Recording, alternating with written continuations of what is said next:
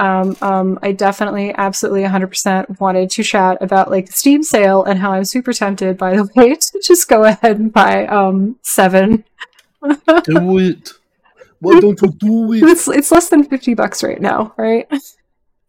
Do it. Mm-hmm.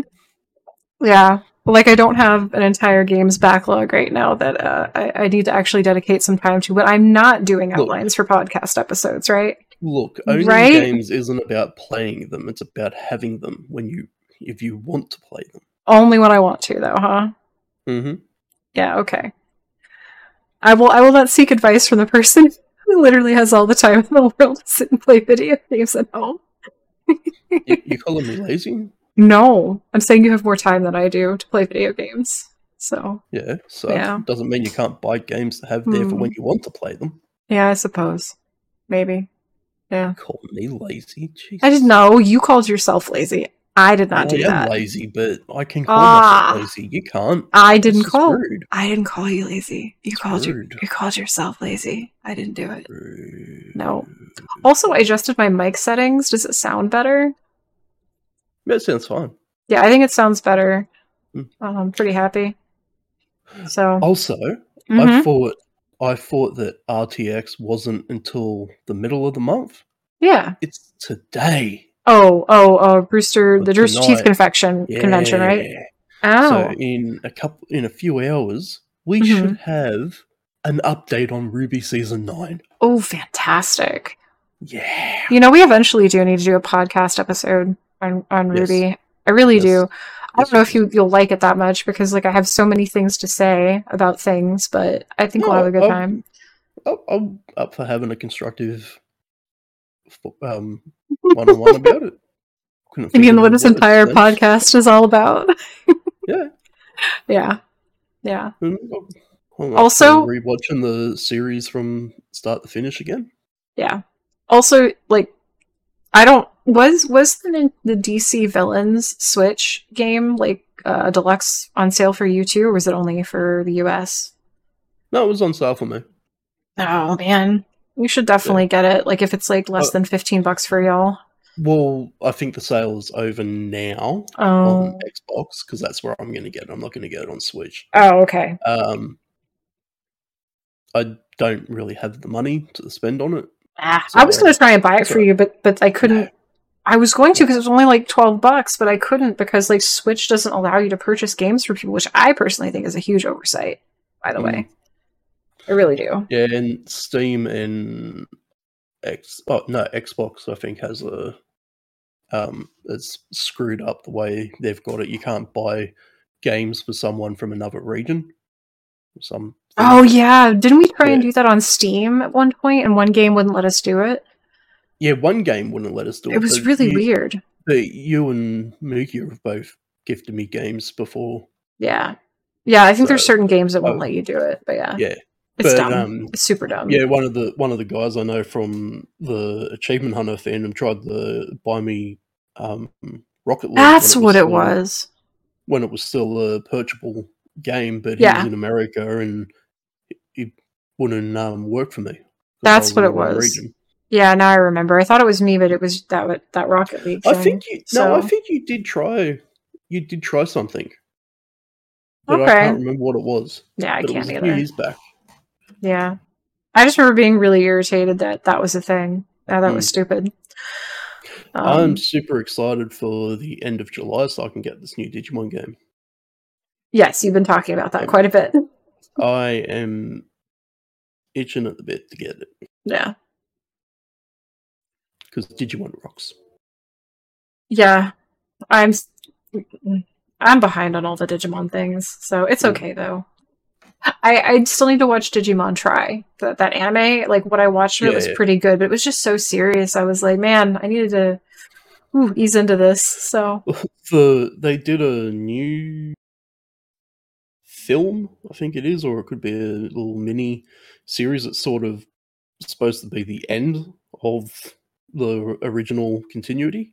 Oh, really? And it gets dark, super depressing. Yeah, I don't know if I can handle that. I don't know, like the original Pokemon manga, Pokemon Adventures. I think so. Yeah, with just red and blue and green and Yeah, stuff like that. Like yeah, Pokemon that had some super die. dark. Yeah, that had some super dark Yeah. moments in that. Yeah. But yeah, this Digimon, I can't remember what it. I think it may have been called the last Digivolution. Basically, they find out that because they're getting older, their link with their Digimon is getting weaker No, so because it's they're like no longer some weird children. Mary Poppins stuff. Yeah, and Lame. the more they digivolve, the faster their connection is weakening, Aw, that and eventually sucks. they will not be able to be in the digital world. Oh no. But ultimately, we know that's not true from the ending of the second season because they, as adults, are able to come back to the digital world. So the fan theory Mm. is that through their kids, their inner child is reawakened and allows them to reestablish that connection with their Digimon. Oh, okay. It So still it's sucks only though. temporary.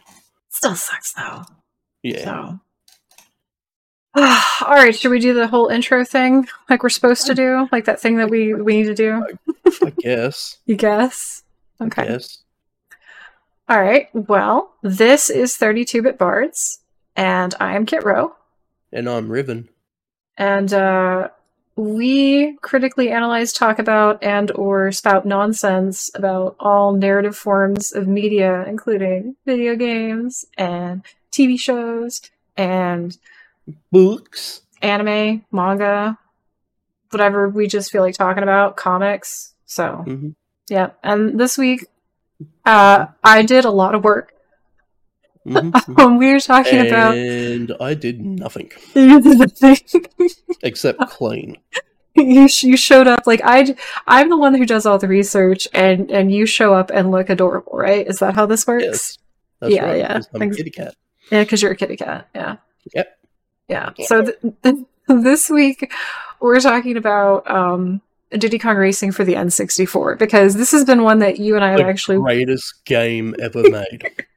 This has been one that you and I have actually wanted to do for a while. But I didn't want to like not do a good job with it. I really wanted to be able to fully do my research. And look, this was hard, y'all. This I've got like 6 pages in front of me. And just finding in the history portion, like how the game came to be, is like 2.5 pages of notes. And it was a little messy there for a hot minute. Like I was genuinely like, what even is? Yeah. So without just like telling you everything, but I actually want to start with like how you got into Diddy Kong Racing, Ribbon. Okay. Well, in the autumn of 1998, I got hit by a car, and I ended up in hospital for 4 months. And on the children's ward, they had the game machine. Yeah, the game machine was this giant fucking TV. Oh, sorry, that's my swear word for the episode. This giant TV on wheels. Yep. And it had an N64 in it. And one of the games that they had with it, and they only had Diddy Kong Racing, Lilac Wars, I think it was a FIFA game, and Top Gear Rally. Those were the 4 games. And I just absolutely loved playing Diddy Kong Racing every single time I got the chance. And I fought like hell to have that game machine in my room almost every day. That's how I was introduced to Diddy Kong Racing. Yeah. So yeah, pretty fond memories for you then. Fond memories, being flat on my back, not being able to get out of bed. Yeah. In pain. My story isn't quite as interesting. We had an N64. I don't remember if I know we got it like the year it came out. And I'm pretty sure we got it for Christmas or something. I think what had happened is we had got the system for Christmas, and the funny part is we owned Diddy Kong Racing, and I think Cruisin' USA and a couple other games. But we did not own Mario Kart 64. That's a crappy game. We're gonna get into that later. Mulp would like Diddy Kong Racing. Okay, so forgot to mention this. This is recorded before a live Twitch audience, and the ether that we are talking to is one of our repeat listeners, Mr. Megamulp. And Mr. Megamulp would like to know if we could describe Diddy Kong Racing for the uninitiated. Well, I guess we could kind of. Do you want to do that, Riven, or do you want me to? I'll go ahead. Diddy Kong Racing is basically like Mario Kart Racing, except better, in my opinion. Unpopular opinion there, but I think it's better. Instead of purely Nintendo characters, though, it was made up of mostly Rare Studios characters. It was Diddy Kong, Banjo, Conker. Conker. It was Conker, yeah. Yeah. I don't know who the other characters were because I think they were either made for the game or most of them were made. Yeah, but I don't want to get. Banjo was made for the game at that point. Yeah, so I don't want to get into it too much, because this is part of my research. But essentially, without going into too much detail, Diddy Kong was a smash hit for a number of reasons, but it's different from most other racing games in the sense that it had adventure elements incorporated into the game. So you didn't just like in most racing games that you play now, you just kind of go in, you pick your racer, you pick your track, and you jump right into it. But with Diddy Kong Racing, you start in a world and you drive around and you find your tracks and you interact with that world. Open world. Yeah. So it had elements of an adventure game, without going into too much detail, which was very appealing. But also the game was way harder than Mario Kart 64. Oh, yeah.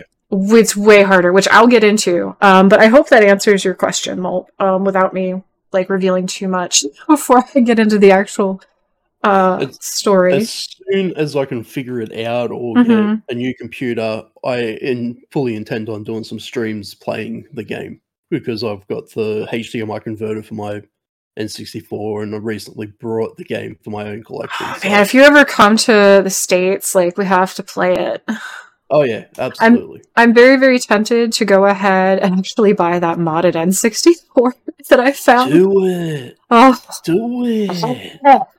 Why don't you do it? Do it. You're a bad influence, that's why. Exactly. And the more you encourage me, the less I want to.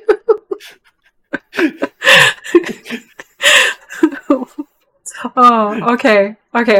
So I should probably get into this. I'm not gonna get to the actual explanation of the game until later on, but for now I just want to talk about its roots, its story, how it kind of came to be. So, Diddy Kong Racing is a strangely placed cult classic. It's often compared to Mario Kart 64, and it's really not talked about very often. And it's my personal opinion, in the same way that other games that were just as financially successful in the 90s, on the 90s Nintendo system, on the N64, which for me is really surprising given how well it sold in the release of November of 97. So it ranked at more than it raked in, it earned at least, see, I'm assuming this is USD, but it's worldwide, 4.88 million. When converted to today's dollar amount, would translate to over 8.88 million. I think that's correct. Yeah. And in the US and PAL regions, which is also Australia, New Zealand, and United States, basically Western regions. I think you guys have PAL, don't you? Yeah, we have PAL. You have NCSC. Okay, that's what it is. So US and PAL regions, it sold more than 3.78 million copies in 97. And of all the Nintendo 64 games ever released, it is among the top 10 for sales, slotting in at number 8, beating out Star Fox, Banjo-Kazooie, Pokemon Snap, and Majora's Mask. It didn't beat Legend of Zelda: Ocarina of Time, but it's in the top. That would be a pretty tall order to beat. It would be. The top of that list, by the way, is Mario 64. So it's hanging out with giants. Now, here's the thing. I think it was pretty popular here in the US. I would argue that it's not talked about the same way that some other N64 or Nintendo games are in general. But I think, I don't know. I was like, in 97? Oh, I'm going to show my age here a bit. Let's see. I was 12, I think. Yeah. Yeah. Yeah. Because you're a year older than me, and I was 12 in 98, so. Yeah.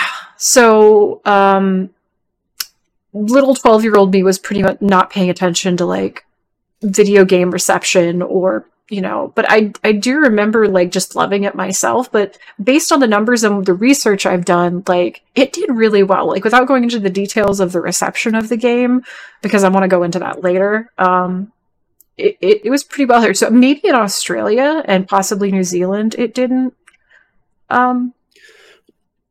get as well known. I'm not sure. But here's the thing: when I got my N64 several years after it came out, because back then we just couldn't afford to get the new newest thing when it came out. Yeah. There was a secondhand game store that I would go to every now and then, and if they had it, I do not remember seeing it. If they had it, I would have got it. I think if the game was very popular over here, it was so popular that no one traded it in. Maybe. So it was just very hard to find.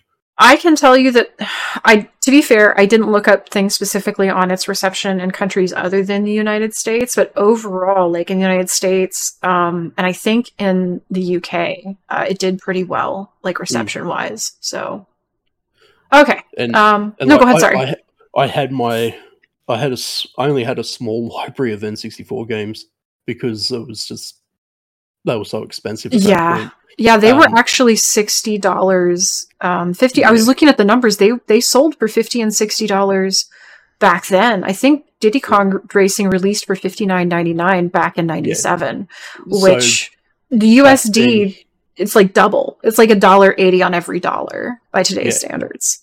So back then, for me, it was probably like $80. Oh, probably, brand new. So if I ever got a new game, it was secondhand from a video rental store. Yeah. And it was actually a game-specific rental store where I used to live. So I got most of my games from there, and they never had it. Or, again, I would have got it. Maybe it was just really rare, and they only gave so many to Australia, and people just kept their copies. I don't know. It would be something to look into. Yeah. Okay, so as you were saying before about the creation of certain characters, so Rare created Diddy Kong. Like, the reason Diddy Kong exists is because of Rare. They invented him. And they developed so, like, Donkey Kong wasn't much of a character until Rare got a hold of him. And made the Donkey Kong Country games. Yeah, Rare did that. Much to, I think, Miyamoto's, not dismay, but, like, Miyamoto didn't have any control over the Donkey Kong that Rare developed Donkey Kong into. Which, from what I was reading in some of the reports, he wasn't, like, happy about, but it wasn't, like, a whole deal or anything. We might actually have to do an episode on Donkey Kong Country at one point, because those games were so much fun. Yeah, for sure. I never played them, but I will for you. I'll do the research, and you can be the cute kitty. So, because of Rare, Donkey Kong evolved into a character that went beyond just being Mario's first nemesis, when Peach was just Pauline.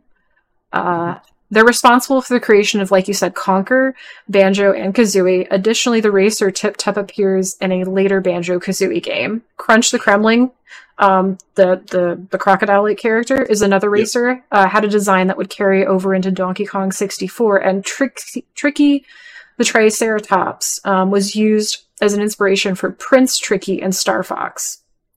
So, yeah. Now there's the complete. I got that information from the completionist in that video I sent you.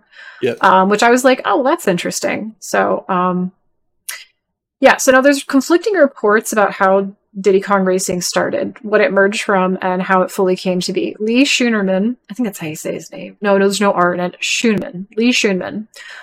Director of the game, in a 2009 special issue of a magazine called Games, which, by the way, I had to track this thing down.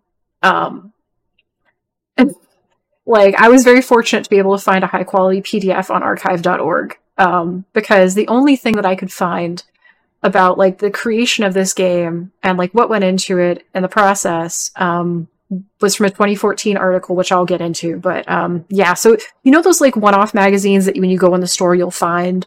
You don't see them as often now, but you used to see them a lot back in the 90s and 2000s and 2010s, where it's like a single issue, and it's just like, 100 best movies or something like that. Yeah. Yes. So that's what this is. This PDF that I have, it's from 2009, and it's the 25 greatest Nintendo games, I guess, of all time or something from, yeah. So Diddy Kong Racing is in that issue, and they did a whole thing on it. Schoonerman stated that the game began with a caveman time travel RTS, that Lee Musgrave, on our Chris Stamper, the lead engineer. Chris Stamper is one of the co-founders of Rare, by the way.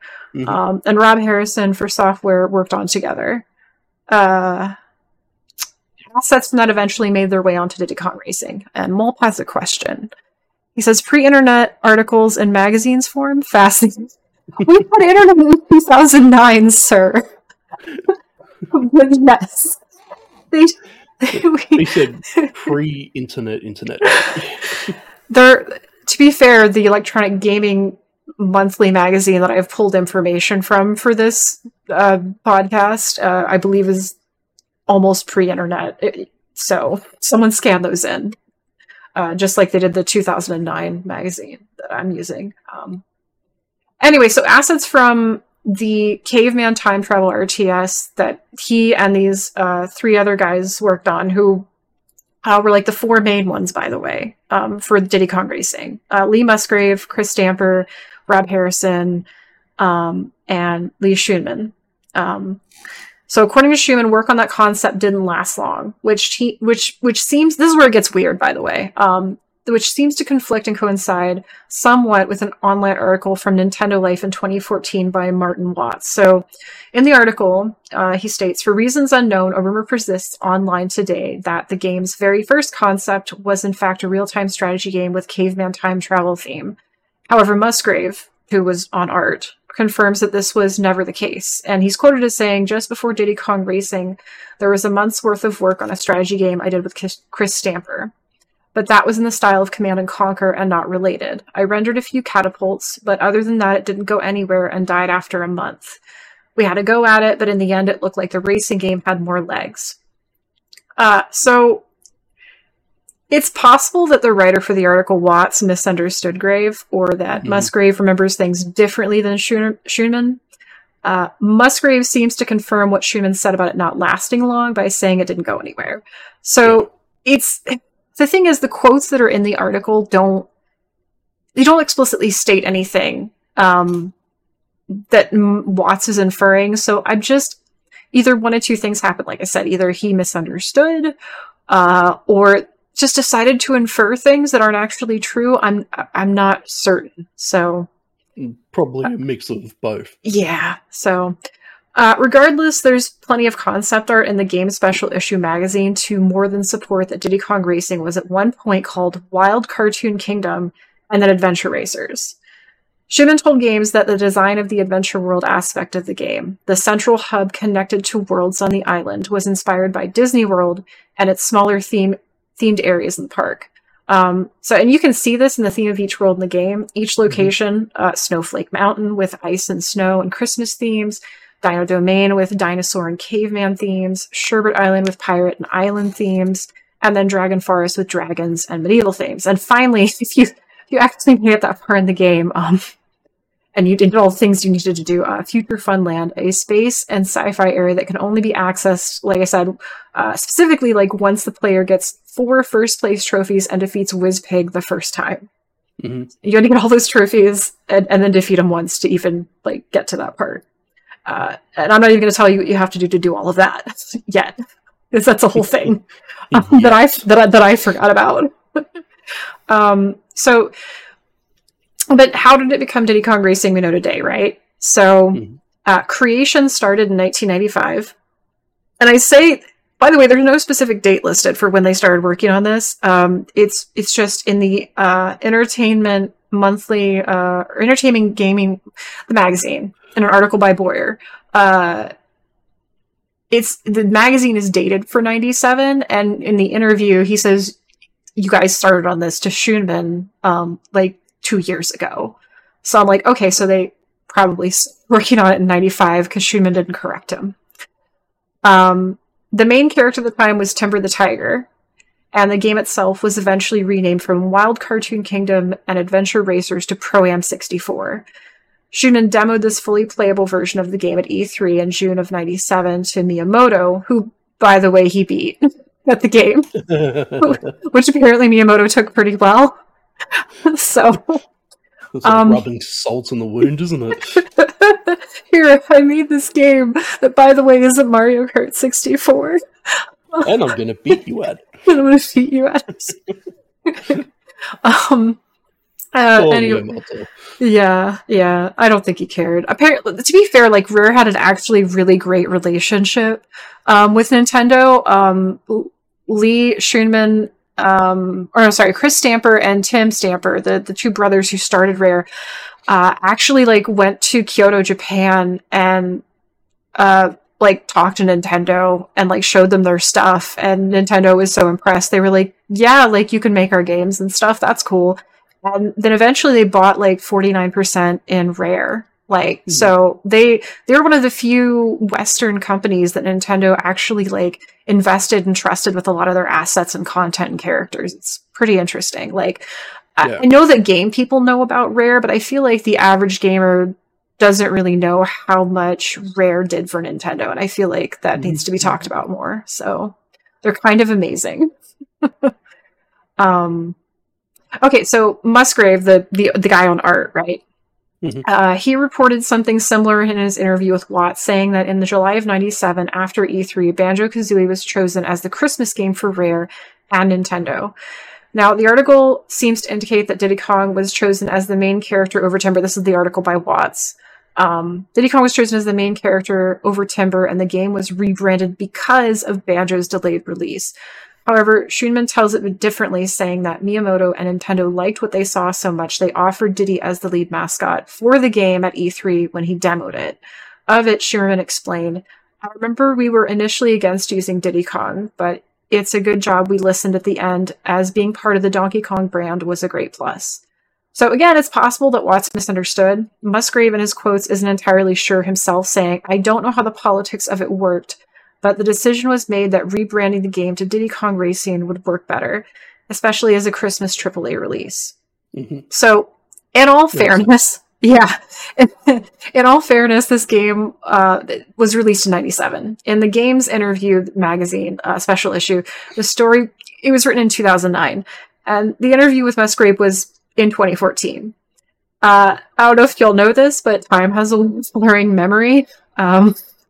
Additionally, Schoonman was the director of the game versus Musgrave, who was just the artist. I don't mean like just the artist. He was like the lead artist, but he wasn't the director. He didn't have his hands in as many pots as Schoonman likely would have. So one could argue that Schoonman would have known more about what was going on, the politics as it were, and the timeline that Musgrave, more about the timeline than Musgrave, simply because of his job role in the project. So it's personally like, after I've done all this research and looked into this and really kind of looked at both of the articles and seen both of them, my opinion is that Musgrave remembers certain specific things, not like 100%, or he didn't have as much privy to things as Schoonman did.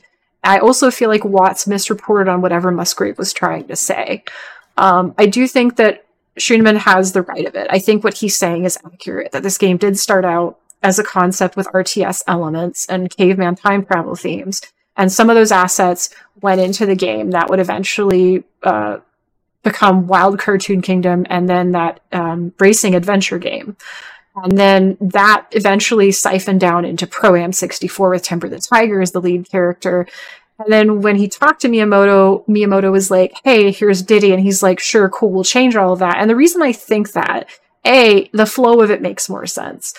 But also, I'm less inclined to believe... the thing is, E3 that year was in June. they had already decided that Banjo-Kazooie was going to be their Christmas release in July. So if he met with Miyamoto at E3 in June and was like, here's Diddy, and then July they were like, yeah, Banjo-Kazooie is going to be the Christmas release, but then they changed their mind on it. They had just decided that in July. So that means that they would have still been having to work logically on Banjo-Kazooie for maybe a month or two afterward before they decided, hey, we're going to need more time on this. It's not going to be the Christmas release. So to me, like, it makes more sense that Diddy would have already been decided and things would have already started changing for that game versus, oh, we're going to make Diddy the main character because this is going to be the Christmas release. So y'all need to figure this out. And they would have had way less time to change all of that over. And then there's advertising to think of. Like, I know that crunch is a thing and that businesses will just figure things out. And they did that in 97. But to me, it just makes more sense that it wasn't a last minute decision to make Diddy the main character. Miyamoto gifted that during E3, like Shunman said. And then the Christmas decision was only made like after all of those other decisions were made. Like, it just was like another thing where it's like, well, this is going to be the Christmas game because Banjo-Kazooie's not done. And it's cool that you picked Diddy to be the main character because that makes it easier to sell at Christmas. To me, that makes sense. It does. It makes perfect sense. Yeah, so I'm inclined to believe that. Unless we get these guys all to sit down like in a panel together and really talk about this and sort it out, like, that's the take that I'm going to take on it. Because Shunman was the director. He was the project lead. He would have known more about what was going on. So, okay, so regardless of how it happened, the rebranding worked well when Banjo-Kazooie was delayed right out of the Christmas slot. Nintendo didn't have anything lined up, and according to Musgrave, the team behind Banjo-Kazooie had loads of stuff in the game, but they thought they could really push it towards being a Super Mario 64 killer, so they wanted to do more on it, which meant they were going to miss the Christmas slot. So, I mean, that's why Diddy Kong Racing ended up there in the limelight. The team rushed to make it a time, which was no small task in a few months. Crunch, as we call it today, was strong even then. Honestly, I think it was worse.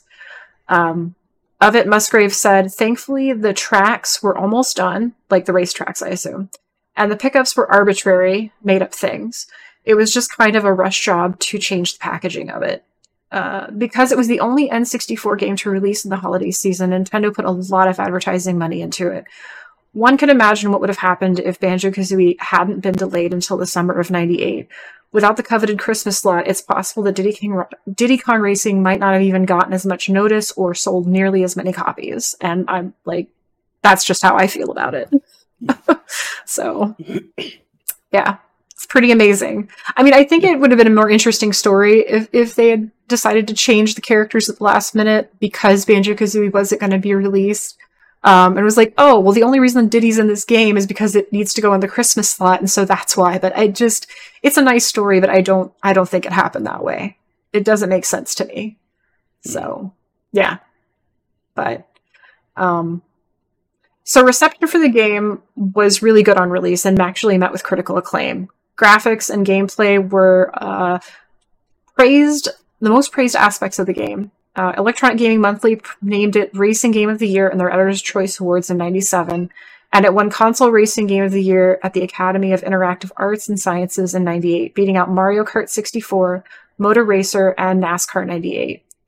Pro Gamer gave it a 4.5 out of 5 for sound, and perfect 5 in control, graphics, and fun factor, calling it a feverishly fun Nintendo 64 racer that combines elements of Mario Kart 64, Wave Race 64, and Pilot Wing 64 into one spectacular game. And I would actually argue it also kind of combines Mario 64 as well, just because of the adventure element. So, yeah, absolutely, yeah. So, yeah, so it was really well received, at least in the United States. And it's really fortunate that Banjo-Kazooie was delayed, because, I mean, I don't want to know, like, how well Banjo-Kazooie would have done during Christmas, but I'm happy that Diddy Kong Racing got that nice little slot, because I kind of agree, I really don't think it would have done as well. That's really my assertion. So, I don't know if you wanted to say anything before I got into the game itself. I was just going to say, like, I think another reason why it did pretty well is because of the character designs. Parents getting Christmas gifts would have looked at it and seen it as a very safe option to get their kids. Also, it had a Christmas theme. There was a Christmas theme track with that had the Christmas villages and all the lights and everything. Dude, and the music slaps. Music slaps so hard in that game. Like, it is just a joy to listen to. I was watching, like, Let's Plays for it to kind of, like, remember how certain things were, because it's literally been, like, over 10 years since I've even, like, cracked the game open on an emulator. Yeah. And, it's so good. The music is so good. It's so good. It is. The whole game is great. Mm-hmm. Actually, I'm pretty sure that it's a game we'll like. It's adorable. I'm really, really hoping that they will make a re-release of something on Switch. So it's one of my top. You're getting too far ahead of ourselves with that? Okay. Oh, we're gonna do that at the end. But yeah, you're free to talk about it. I don't have any news, if that's what you mean. No, but yeah. We'll talk about it at the end. Okay, so as we both know, some players found game progression not only highly difficult, but really repetitive. Game's really repetitive, but some people like that, honestly. For some people it was really rewarding, and one benefit was it was weighted towards skill learning when combined with other mechanics in the game. So, like, AI racers didn't teleport. Items were not randomized, nor were they contingent on where you were in the race. And there were no blue turtle shells to screw you out of a well-earned win at the last second. Even so, it's not an easy game to complete. Like, I never beat it to this day. Like, it is hard. It's a hard game. I don't feel bad about it either. It's hard. Do you know that people have speedrun it in like an hour and a half, I think? It's just crazy. It's crazy. Yeah. I can't do speedrunning. I feel like speedrunning just defeats the point of playing the game. Yeah. For some people, it's fun, So especially the ones that do glitch speedrunning. Like, what's the point? You're not playing the game. You're glitching to the end. That's a whole other topic. Well, maybe we'll do an episode on things you don't like about the way people play games. Things Riven doesn't like about how people play video games. There'll be a whole new segment of the show called Things Riven Hates. Oh my gosh. Okay, so I'm going to try and explain the game stuff a little bit. Because it gets complicated. So feel free to jump in, Riven, and be like, wait a minute, what? If you feel like it's a little confusing, because it's kind of confusing to explain. Sure. So, okay. So, golden balloons. Golden balloons unlock races. There are 47 in total, and 4 are hidden on the island, like, not in races. Pretty straightforward. Basically, golden balloons act as kind of like the stars do in Mario Kart. I should say Mario 64. Mario 64, yeah, that's what I meant to say. So you have a first boss round, and to unlock your first boss round, on a given, I'm gonna call them worlds. So there's the island, and then there's worlds. And then there's sub-worlds, which I'm gonna call tracks. So island, worlds, tracks, race tracks. So you need to win first race in all 4 races, like all 4 tracks, in each world. That's Dino Domain, Snowy Mountain, Sherbet Island, and Dragon Forest to unlock the boss in each of those worlds. And once you do that, you can then race the boss. And when you win against the boss, it'll then unlock the silver coin challenges. You with me so far? Yep. Okay. So do all the races, get first place, then you can race the boss. Once you race the boss, you unlock silver coin challenges. Okay. Now to get Wizpig's amulet, which you need to defeat Wizpig, you gather all the silver coins. So you do all those races again that you just did. All 4 tracks in a world. You get all the coins, and you have to win first place. After you do that, you fight the boss again. The same boss you fought the first time in that world. Like for Dino Domain, it's Tricky the Triceratops. The Triceratops. So if you win that time, you receive 1 part of Wizpig's amulet for each of the 4 worlds, 4 pieces. And when you get all 4 pieces of that amulet, you'll then unlock the Wizpig race, like the first one. You still with me? Yeah, I'm still with you. Okay. Then Then once you beat the boss a second time and collect that piece of the Wizpig amulet, you unlock the trophy race in that world. Which I think in some people call it the Grand Prix of that world. Yeah. I'm just going to call it the trophy race. And basically, like you hit the glass case that the trophy would be in, and it'll be like, oh, trophy race or whatever, and you go through all 4 races, kind of like you do in Mario Kart when you do. You know what I'm talking about, right? Yeah. Yeah, it's like 4 races. You can't. If you cancel, you have to start all over again. So you have to do all 4 and get so many points and get first place. Mm-hmm. So if you do that, you get the Wizpig trophy, the gold trophy, which will eventually give you access to Future Fun World, the sci-fi world, where you can beat Wizpig a second time, but only if you also have TT's amulet, which is a whole nother thing. Are you with me still? Yeah, I'm still with you. Unless I say otherwise, I'm with you. It's kind of fun asking you, so... Then there's battle challenges. Battle challenges can be unlocked by finding hidden keys in the tracks. Each world has 1 key in 1 track that will unlock the world's battle challenge. Now, if you win the battle challenge, it will give you 1 piece of TT's amulet. Again, there are 4 in total, 1 in each world. Getting all 4 will unlock TT's door and then give you access to the second and final race against Wizpig. Okay, then there's TT and Drumstick. TT and Drumstick are both racers that you can unlock in the game. If you beat TT, who's like the secretary, he's like a clock in each of the worlds that kind of hangs out in the middle of the world's lobby before you go into the racetracks. Yeah, so you can unlock him as a playable character by beating him in all of the races. Putting the time trials on, I think, is what you have to do, and then you race him and you beat him, and he's really hard, by the way. Yeah.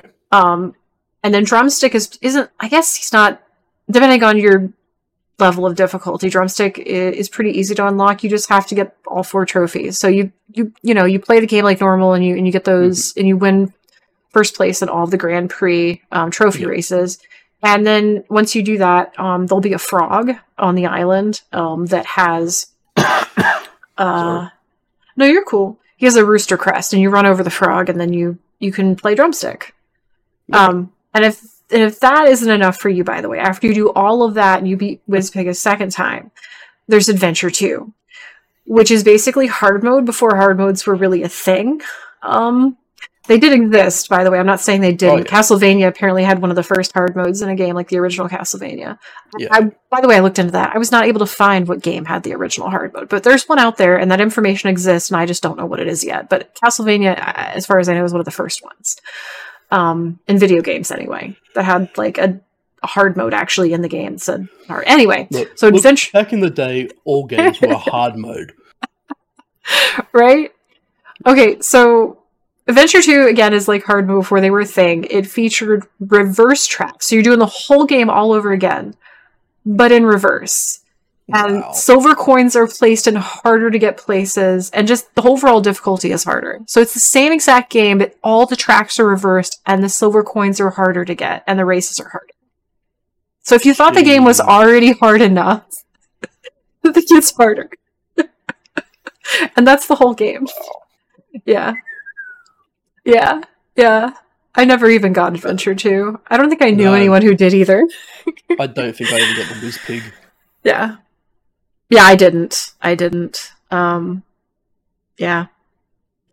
Okay, so we have to, poke the elephant in the room, though, for sure. Diddy Kong Racing is very often compared to Mario Kart 64. Yes, that other inferior game franchise. But it is pretty different, and I'm sure, much to your joy, I've got an entire list of how it's different. Would you like to hear it? Yeah. Absolutely. Yeah. Okay, so Diddy Kong Racing, unlike Mario Kart 64, used full 3D models instead of sprites for the racers. But the wheels on the carts were in fact sprites in Diddy Kong Racing, which I did not know until I did all my research here for this here podcast episode. Musgrave stated that Rob Harrison, one of our 4 software engineers, created this tech which worked out where the camera would begin looking in relation to the sprite. So it resulted in this really nice effect, 3D cars with sprite wheels that look solid and real. So I think it's kind of cool that the wheels on the carts, on the Diddy Kong carts, are sprites, but like the characters are fully 3D and so are the carts. So it's a very interesting choice for sure. Yeah, it looks good. So this game also used a hybrid of several different game engines to combine both racing and adventure elements, which honestly, I think it's one of the reasons the game appealed to me so much over other racing games at the time. And I've always loved racing games, but I think Diddy Kong, like, the reason it's so special to me is because it has those adventure exploratory elements. So it allowed for more than carts as racing vehicles. There are planes and hovercrafts, which you can eventually use on every track. Like once you get far enough, you can use your planes on tracks that you previously used carts on. Yep. Mario Kart did not have that. It introduced boss races at a time when no other race title had such a thing, like that I know of. I can't think of any other games even now that are racing games that have like boss races the same way that Diddy Kong does. No, I can't think of any either. Which I think is cool. I didn't play a lot of racing games back then, so I wouldn't know. Yeah, I think it's cool. I would like to see bosses in racing games in general. So it encouraged world exploration via balloon and key hunting to open up new parts of the games, sometimes in the middle of races. It had an overarching story and plot. Mario Kart didn't have that. Our Pig has taken over, and it's up to the racers to stop him and kick him off the island for good. Drumstick is also part of the story as the first racer to challenge him and lose, and his punishment was to be turned into a frog that, again, the player has to unlock and free. So it had a whole story, like, in the book. Like, I don't know how many kids actually read the book or even had access to it. Like, I don't think that you probably would have. Access to it. Yeah, but there's a whole story. It's pretty cute. So that was the thing with games back then. Like, all the lore in that was in the booklets. You didn't really get it in the games unless it was specifically a story-centric game. Yeah, the games didn't, I think, really have enough until like the PS2 and sometimes the N64. Like, they didn't really have enough memory to do these cutscenes and stuff. So I would say it started with PS1 era, at least. Oh, yeah, that's what I meant to say. PS1 and N64 were the first consoles to really start having that. Yeah. But this isn't to say there weren't games that didn't have a story in them. There absolutely was. It just was very rare for there to be those sort of things. Yeah. So one of my favorite parts, power-ups are not contingent on where you are in a race. They're identifiable by color and not random. This allows for more skill-based gaming over luck-based. They also stack, sometimes becoming stronger or improving other ways. So, like, 3 stacks of the missiles will give you 10 missiles to unleash on opponents.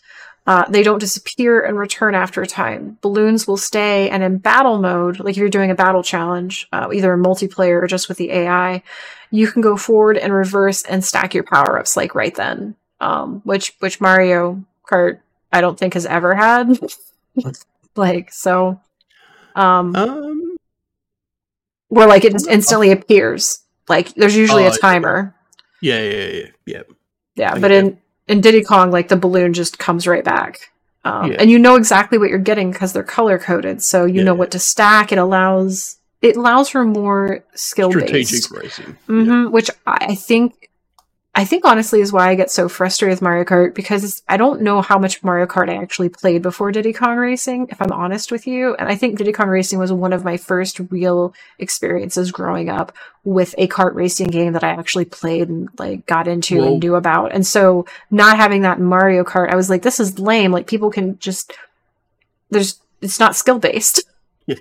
Well, before Diddy Kong Racing, there was only 2 Mario Kart games, because I think Mario Kart started with the Super Nintendo. It did, yeah. Yeah.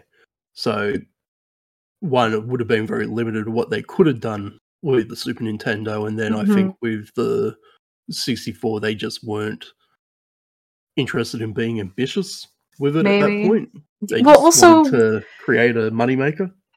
Well, I don't want to discount the work that Nintendo puts into their games, their IPs. No. I think that it's a conscious choice on their part to have blue shells and to have items contingent on where you're positioned in a race to allow for players that are not quite as good at the kart racing to have the ability to actually challenge people who are much better at it. But I dislike that aspect of it. The one thing I like about Diddy Kong Racing is that you actually you can practice and get better, and if like you're doing badly at it, it's just because you're not good at the game. Like you're not. Period. So, and I like that about it. That's just me. But in multiplayer battle, you do more than blast your opponents. So 2 courses in Diddy Kong have you gathering supplies and trying to hold them long enough to win. So there's the one Dino Domain challenge where you gather like 1 dino egg at a time. And you can steal other people's dino eggs, and you put them in your nest, and they have to stay there long enough to hatch. And other racers can steal your eggs, and basically the first person to get 3 eggs wins. Whereas in Mario Kart, as far as I understand it, you just eliminate your opponents in some form or fashion. And then the other one is bananas. Like you have to gather 10 bananas before the other racers. There's 4 total, but those are the 2 where it's not just like destroying your opponents. Each course is its own self-contained environment. If you find yourself stuck, you will have to drive yourself back. There's no friendly Laticu that will come fish you out of the abyss, by the way, like there is in Mario Kart. So in Diddy Kong Racing, like if you run off the track, like you have to get yourself back. No one's going to help you. No one's going to put you back on it. Like you're.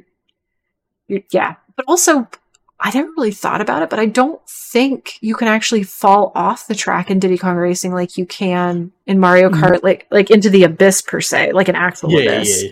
No, you can definitely go off the. But you can always get back on it. Track and get stuck in certain places. And you have to work your way out of it. Yeah, I've done that many a times. Which I actually think I like better because I don't have to worry about falling off the course and not, I don't know. I think it balances out something that otherwise probably would make the game more difficult for younger players. So I actually kind of like that. I never really thought about it that way until like this moment, but yeah. Also, the AI racers don't cheat. They play the game the same way you do. But, they're smart and they will take shortcuts and they do attack other AI racers. So, but apparently like in Mario Kart, like they'll just teleport. I've never really looked into it, but really? I guess like they'll just do that. They'll cheat like that. But yeah, this means you only have yourself to blame if you lose, by the way. So like if you lose at Diddy Kong, you're just bad at the game. You get good.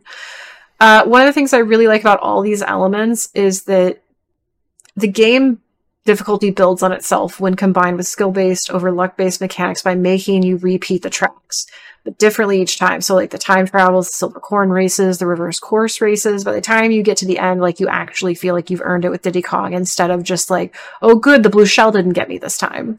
Like not to totally crap on Mario Kart 64, but I feel like Diddy Kong Racing combines platforming, adventuring, games and racing, and maybe that's why it's so special. Like you wouldn't think of it as a platforming game, but the fact that it doesn't have those weird luck-based elements that Mario Kart 64 has, and it has like all these other things, and it forces you to like do the races over and over again the same way that like a platformer can be kind of repetitive, makes it really unique. So yeah, well, by comparison, a Mario Kart racing game is basically chaos. Yeah, it is.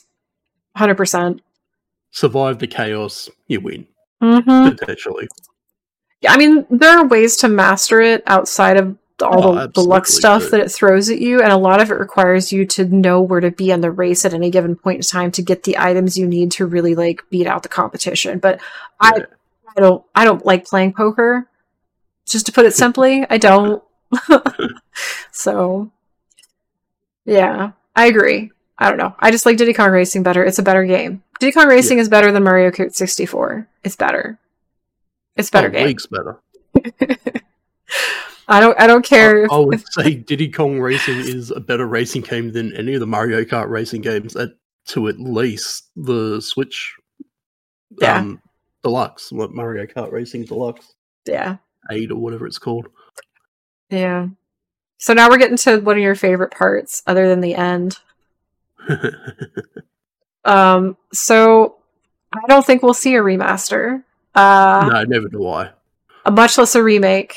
And here's why. And you already know this, but for the people listening, Microsoft owns Rare and the characters Conker, Banjo, and Kazooie, while Nintendo owns Diddy and the others. I don't think they own Tip Top and the mouse. I'm not entirely sure because I know Microsoft.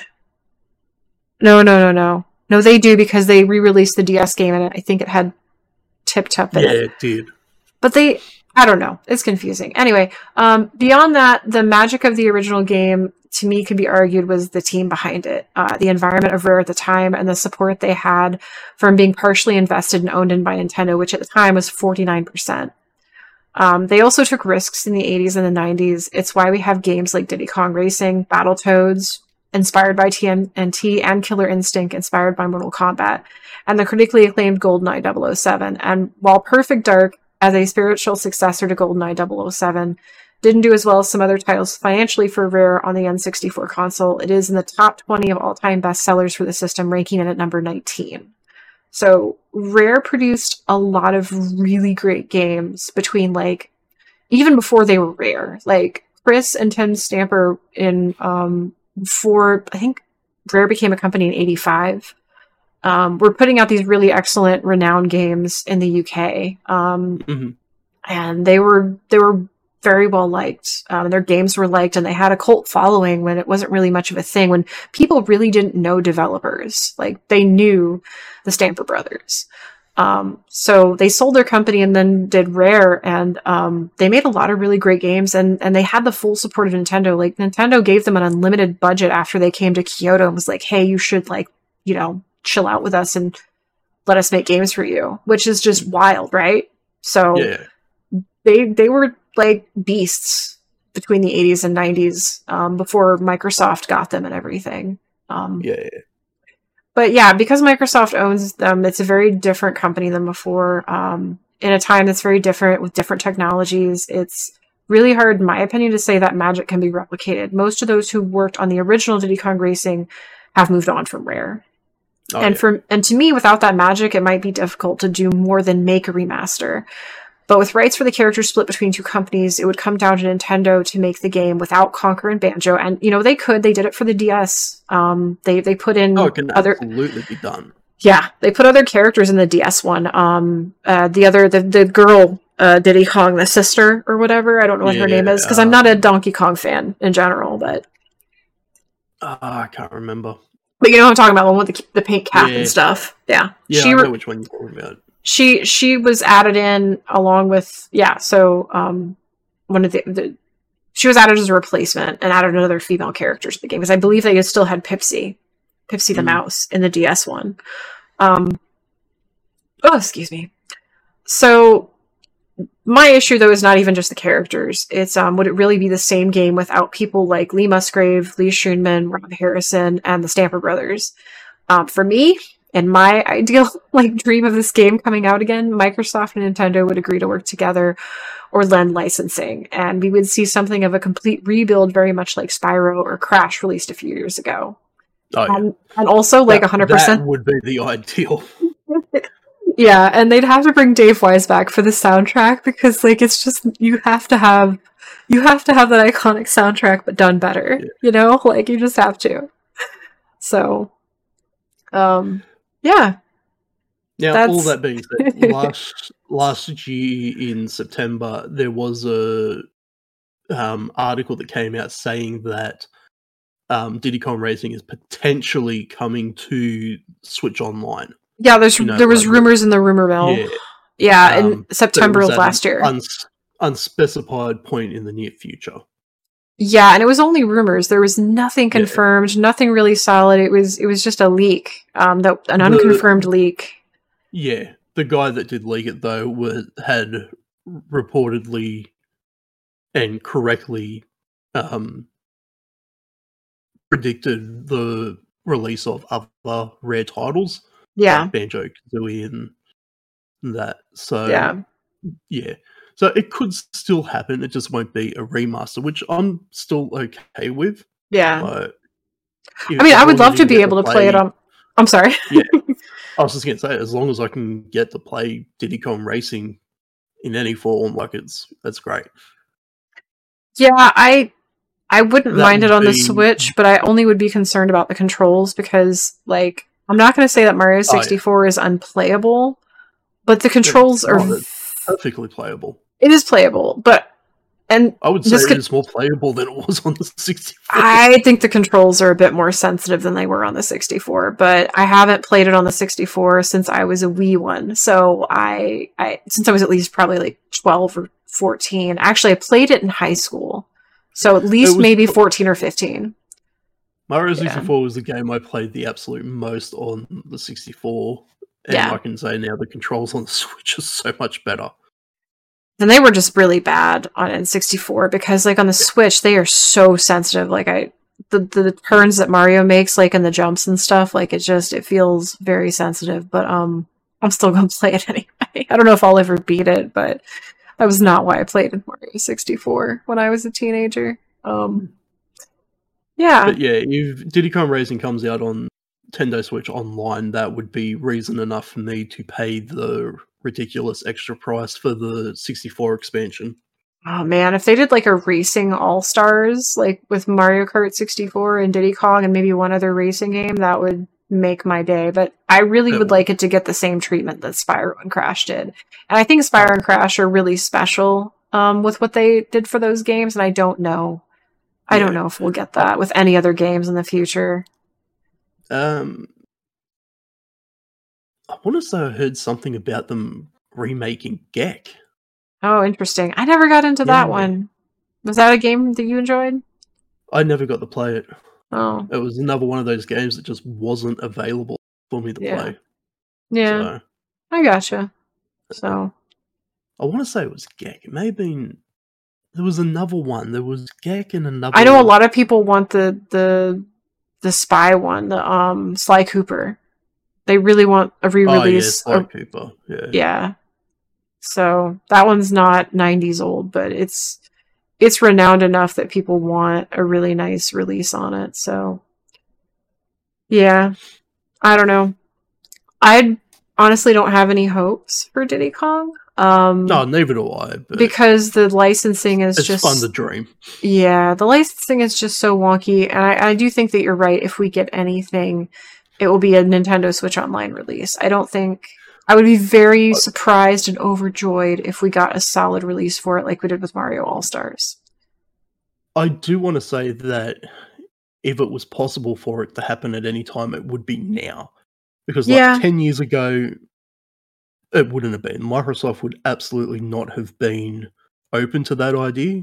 Neither would Nintendo, but in the modern age, both of these companies have become much more open to doing collaborative sort of things like that, where PlayStation is becoming way more isolationist. Yep, isolated. Yeah. Yeah. It's... I think Microsoft... Well, I was just going to say, I think Microsoft would be more willing than Nintendo. Nintendo is very close to the chest, and so many things to say about all of that. But Microsoft likes to play ball, usually. Yeah. I don't know that Nintendo would play ball with Microsoft, but I would love to see it happen. I really, really would. I think it'd be beautiful. So, as I was going to say, it's unlikely but possible. Yeah. We can dream. Yeah, exactly. Well, I don't have anything else to say about this. Do you? I think I did a good job, right? Yeah, you did a lot of research. What did you think? Did you like it? It's good. Yeah. It's good. I'm pretty happy with it, so yeah. Should be. Okay. I guess that's the end of this episode, and we're just gonna have to promote our stuff and say goodnight, right? Yep. Yeah. Go ahead. So if you want to find me, you can find me on Twitter at kit_roe, KIT_ROE. But the podcast Twitter is 32-bit bards. 32, let the number, BITBARDS. We need more subscribers, so please subscribe to our Twitter. And you can find all of the good things that I do on my webpage at kitroe.com, KITROE.com. I think that's everything. Now you just gotta plug your stuff, dude. You can find me at Twitter at Onirivin, ONIRIVYN, and that's it. Yeah. Because I'm slack on doing social media and stuff like that. So we hope you guys enjoyed this episode. It was a lot of work for me. I had a ton of fun finding all the information. And I really want to do more stuff like this, even though it's a lot of work. So we're trying to stack up our episodes into a little pile so that we can release them. So if it's been a while since you've heard from us outside of Twitch, if you're listening to this on a podcast, I don't know, like platform, then that's why, because we're trying to stack up a pile of them, so we're not doing as much work every month, right, Riven? Yes. I'm doing a lot of work now, so I don't have to do a lot of work later. Yes. Yeah, so anyway, we hope you enjoyed this, and say goodnight, Riven. Good night. See you guys next time. Bye. Bye-bye.